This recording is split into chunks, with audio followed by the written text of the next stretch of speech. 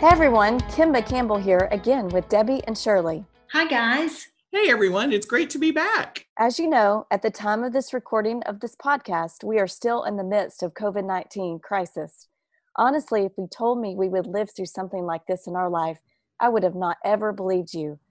I know you can all relate. Oh, I totally agree, Kimba. I know we have all probably asked God, what is the plan with all of this? I know He has one, and I have seen Him in great ways through it.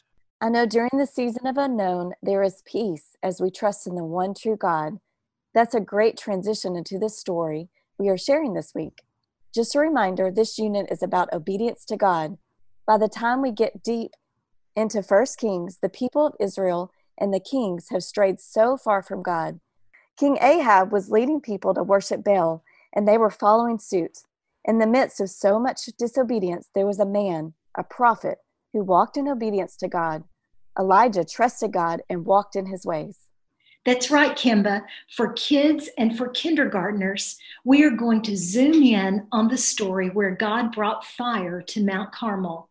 Ahab and Elijah were having a sort of showdown to determine who was the one true God. Ahab and his people believed that Baal would bring fire from the sky. They danced and they prayed and they worshiped Baal, but nothing happened. Then Elijah called on the one true God. God poured out so much fire from heaven that it consumed the water-soaked altar. Oh, that gives me chills.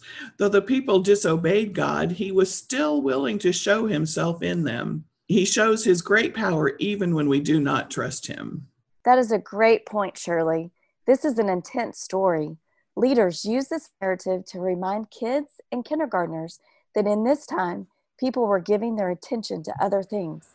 We can learn through this lesson that God is the only God and deserves honor and obedience.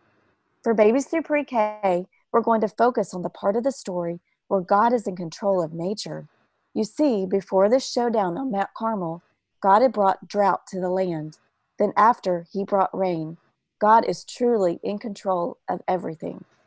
Emphasize to preschoolers that God can do anything. He is strong and powerful, and no one can do what God can do. This is really an encouraging lesson. God has power over nature, and He has power over this virus.